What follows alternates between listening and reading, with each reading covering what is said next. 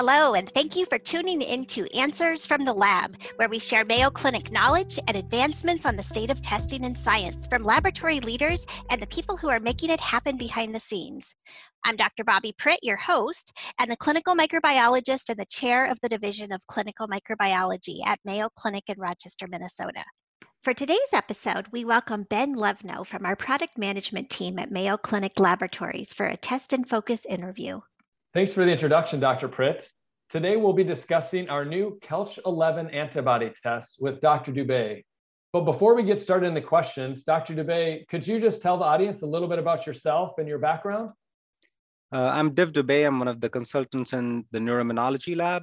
My time is divided between the neuroimmunology lab and the autoimmune neurology clinic, as well as to some extent the neuromuscular clinic, where I see patients. And then in the neuroimmunology lab side, I am involved in antibody discovery, antibody validation, antibody reporting. So a lot to do with antibodies. As far as my training is concerned, I went to med school in India, then came to Texas for residency. And then since then, I've spent time training here in Mayo and then in Boston. Over the last few years, one of the areas of my research as well as clinical interest has been these antibody-associated or antibody-defined syndromes. One of them, which has taken a lot of my time, has been Kelch 11. It's a sort of an odyssey which started during my training when I was here as a fellow and has continued for many years till finally in 2019, with the help of our UCSF colleagues, we were able to find Kelch 11 was the protein which was giving us this elusive sparkles pattern, which had been known in our lab for many, many years. Great. Thanks, Dr. Dubé. Before we move on to the test itself, I just want to highlight, and we've done it many times with the neuroimmunology consultants, but I think it's important for us, our audience, to know that you spend a lot of time, evaluating these patients. So no one knows what tests are necessary for these autoimmune patients than our lab directors, who are doing really both things, seeing patients and working in the lab. So I think that's a really unique thing we want to highlight, right? No, thank you. It's a privilege that bench to bedside as well as in reverse, having the ability to see these patients and then test their samples for these biomarkers. It's a privilege where sort of here at Mayo Clinic, we get to know our patients in a very wonderful manner. We are able to help them by discovering and identifying these antibodies, and we're able to cater their treatment program accordingly. And many of these patients are seen at multiple different institutions before they come to see us. Many of them have been either misdiagnosed or have been given alternative diagnosis. So the work we do sort of in combination, the clinical and the lab, has led to some important clinical management for these patients. Right. And this is a perfect example of that, Dr. Dubé, right? Where we've seen a pattern for years and we didn't know exactly what it was. And then it's been quite an odyssey to bring this test now to where we can offer it commercially. Can you maybe describe a little bit about that process? Because I think it will help our audience understand what that really means, the integration between the clinic, the research lab, and the clinical lab. We've known about this antibody for about 20 years, and the way we used to call it sparkles.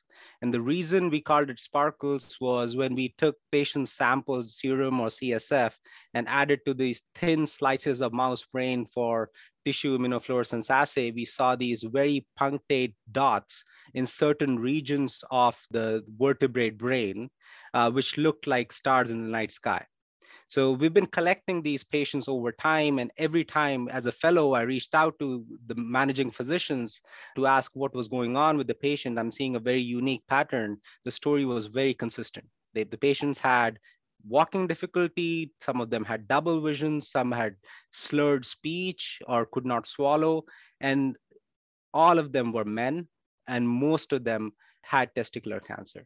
Many of the patients who had not been diagnosed of cancer, given our knowledge of what the story seemed like, we told them that look for a testicular cancer, and they found one.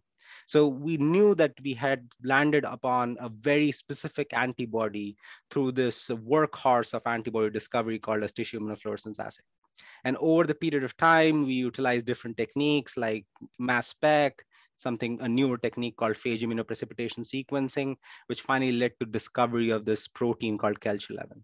Over time, what we have realized is the tissue immunofluorescence assay, which I was just talking about, has its limitations. And given how unique and specific this pattern is in these small dots, sometimes in a high throughput lab like ours, which receives thousands and thousands of samples, it can get missed. And that's why we modified the way we're going to test this antibody, where we are going to be using a cell-based assay to screen patients and then confirm it using this very unique tissue immunofluorescence assay. Because even though our numbers right now with patients with Kelch-11 antibody are low, we suspect that many of these cases have been missed over time because we did not have a very validated assay which would be able to pick up these patients consistently. So that's what we've been working on bringing up in our lab. Well, that makes sense, Dr. Dubey. Can you just elaborate a little bit more on our methodology and the assay that will be used for this important test? As we talked about, we're going to be using CBA for screening these patients and then confirming by a tissue immunofluorescence assay.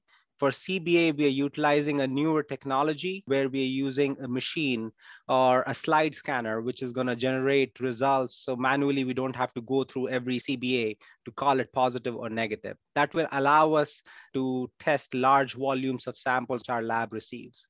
It's very critical to have the CBA followed by tissue IFA for the finalization of results, because we have come across some cases which are only CBA positive and do not have the disease, because CBA by itself rarely can give false positive results. That's why we have tried to include tissue IFA as the confirmatory assay from which we'll also provide antibody titers. Great. I think that happens so often here at Mayo Clinic Laboratories, where these are very challenging antibody tests. But Mayo Clinic, because of the integration between the research lab and the clinical lab, we're really able to identify the most efficient way to provide the most accurate results. And it sounds like this test is just another example of that, where it's something that not everyone can do, but because of our expertise, we're able to provide a test that is as accurate and yet handles the high throughput that Mayo Clinic receives. Thank you for bringing that up.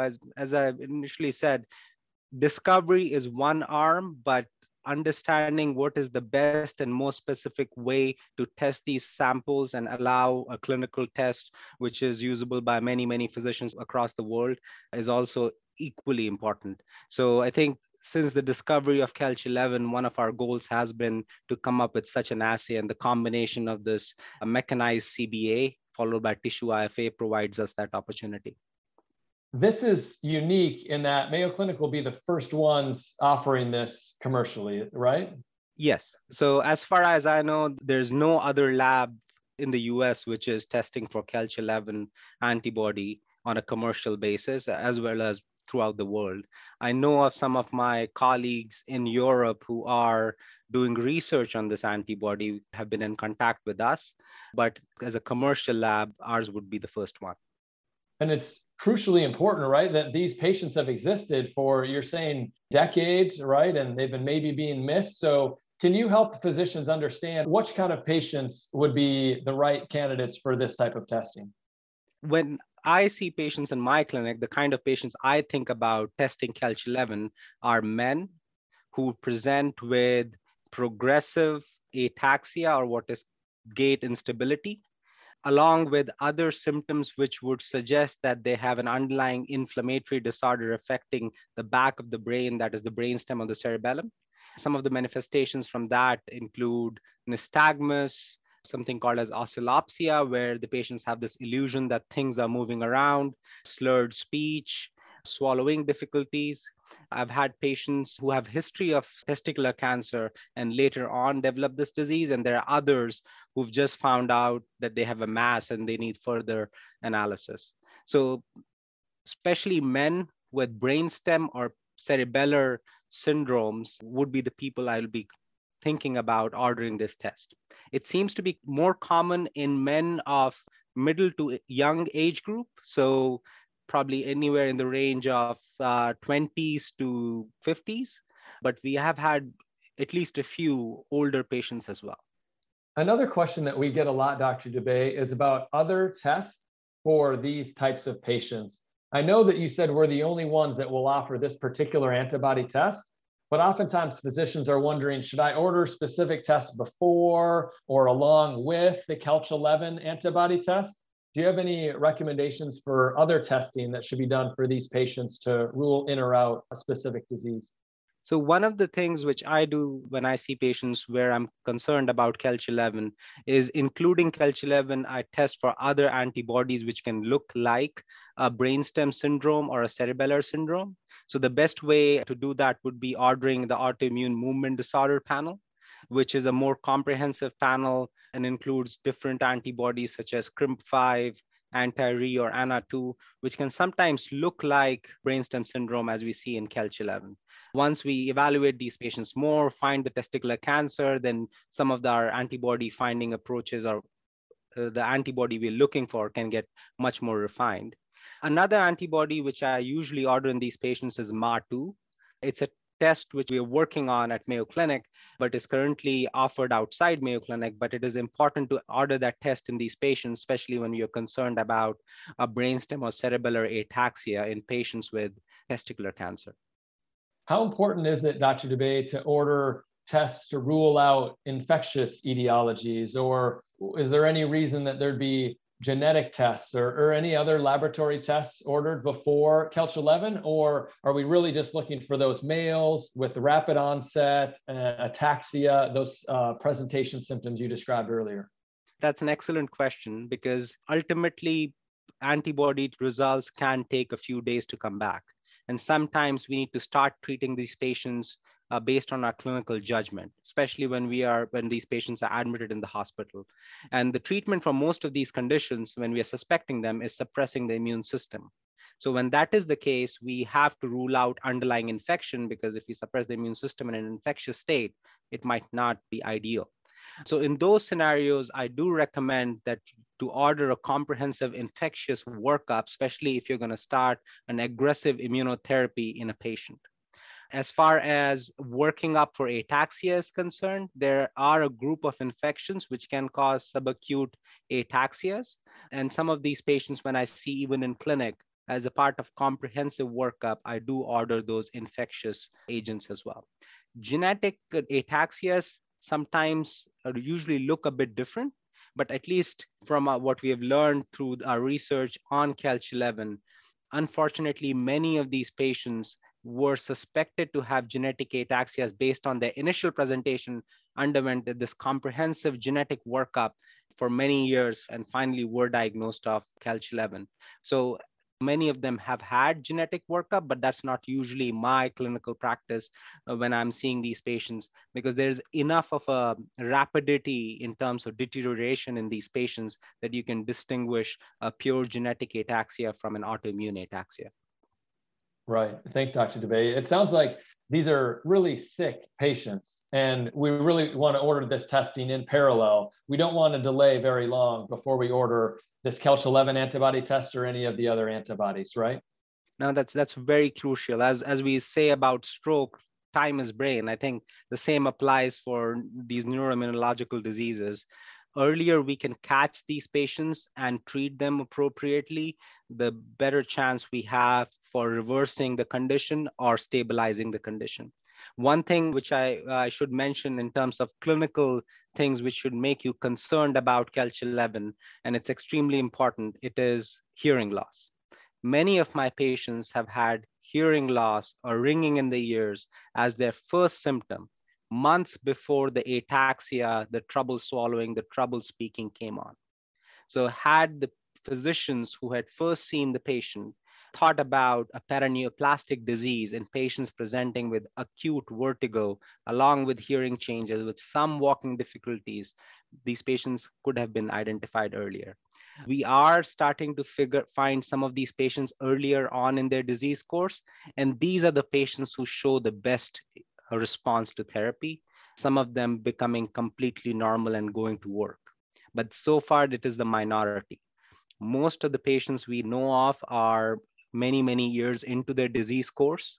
And by that time, there's not a lot we can do as far as treatment is concerned. Right. What important points there, Dr. Dubey. Thank you. You had mentioned the panels that we offer here at Mayo Clinic Labs. You said, though, that this is going to be introduced as a standalone antibody test. Will it eventually be added into the movement disorder and the encephalopathy and maybe the other phenotype-specific panels?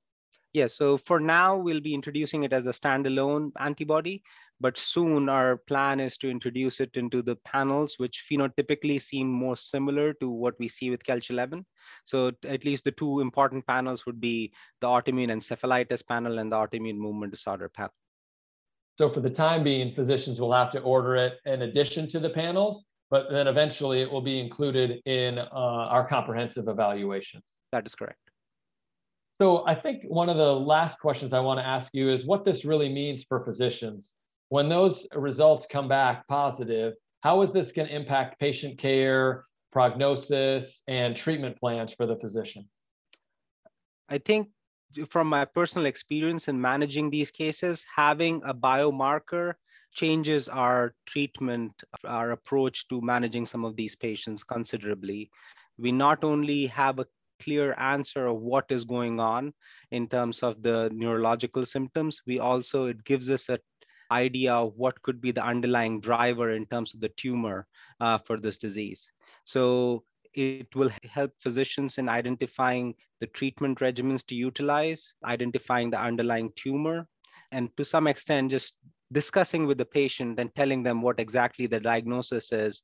And over time, as we're learning about the prognosis and natural history of the disease, that conversation telling the patient what to expect is also going to be very crucial, which having a biomarker-defined disease is going to provide. All in all, what I have lately is it's not as uncommon a disease as we once thought it was. Just through our epidemiology studies here in Olmsted County, seems to be one of the most common biomarker of paraneoplastic syndromes in men. And as I'm seeing patients from just different parts of the country, I'm realizing that we are probably seeing just the tip of the iceberg, and the true number of cases is a lot. I've heard before some of the other common paraneoplastic antibodies, such as ANA1 and ANA2. Are you saying, Dr. Dubey, that this is probably going to be as prevalent as some of those Hu, Re, and Yo antibodies that physicians have known about for years? So at least in men, it is going to be one of the most common antibodies.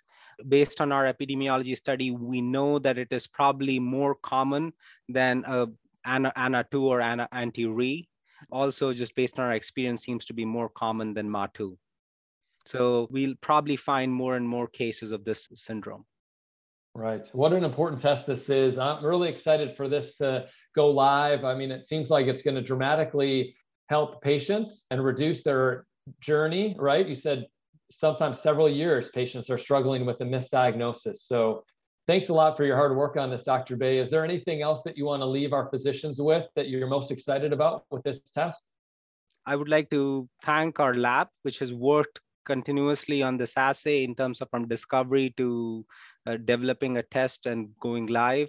Different consultants and directors, including Dr. Sean Pittock, who've been actively involved in this journey of finding this particular antibody and helping us develop this useful test. Even as a standalone early on, I think it'll help people identify, manage many patients, including their tumors. Great. Yeah. Thank you, Dr. Dubey. Thanks for helping us better understand this test and how it can benefit patients. Have a great day. I look forward to hearing from you again soon. Thank you.